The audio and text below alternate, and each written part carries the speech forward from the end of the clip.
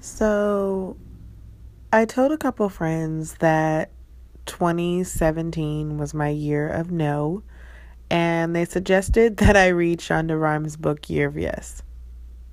My answer was no. But they also suggested that I write. And in this season, I've decided to go back to my roots, and 2017 will be filled with a lot of writing and a lot of no's. But I promise to take you on the journey. Year of No, day 1 of 365. Often when things are required of oneself, we do.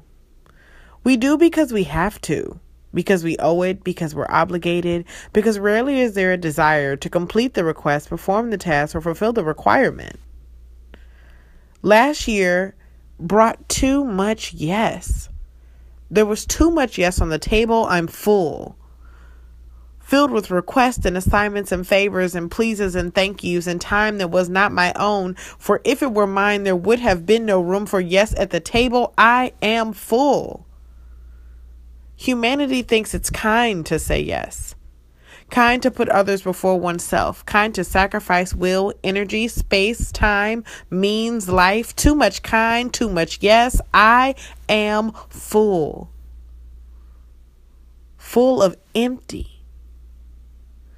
Empty of me, empty of truth, empty of space for the woman and the magic within, because there was too much yes for far too long, and now there is no room for me. I am empty. So now I was full, then empty, then hungry. Hungry for the largest helping of hell no that I can find. I'm hungry. Hell no to your requests, your requirements, your rules and feelings about what makes Shayla so well. Hell no, I am empty and hungry and full. This year, it's my time to serve. Serve up a heaping spoonful of this black girl magic that's been nurtured, fine-tuned, and perfected, full of righteous discovery, intentional living, and selfish kindness.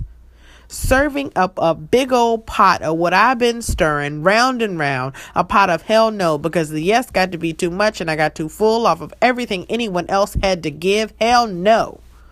Not this year. Take it or leave it.